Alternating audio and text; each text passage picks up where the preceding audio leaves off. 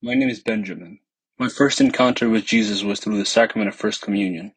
I remember that it was something very beautiful, very nice that happened to me. I did not understand at the time what was happening. If there was something that I felt, I don't know if any child experiences that feeling. But I did not know what it was. At least I didn't know, no one explained it to me. And it is something that most children look forward to. I remember the importance of the catechist and the sacrament of communion. We had the expectation of that moment that it was important to go to Mass every Sunday and to receive Jesus in the Eucharist after the First Communion. My second encounter with Jesus was through the adoration of his Blessed Sacrament in 2014. It was in that experience that my spiritual hunger for the Eucharist began, a hunger for prayer, a hunger to read his word, a hunger to speak the word of God.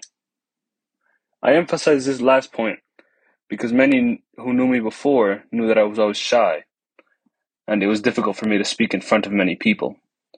What brought me to make the change was the friends with whom I went out, and even so I felt alone. I focused on buying material things to fill that void, and I did inappropriate things that were not healthy.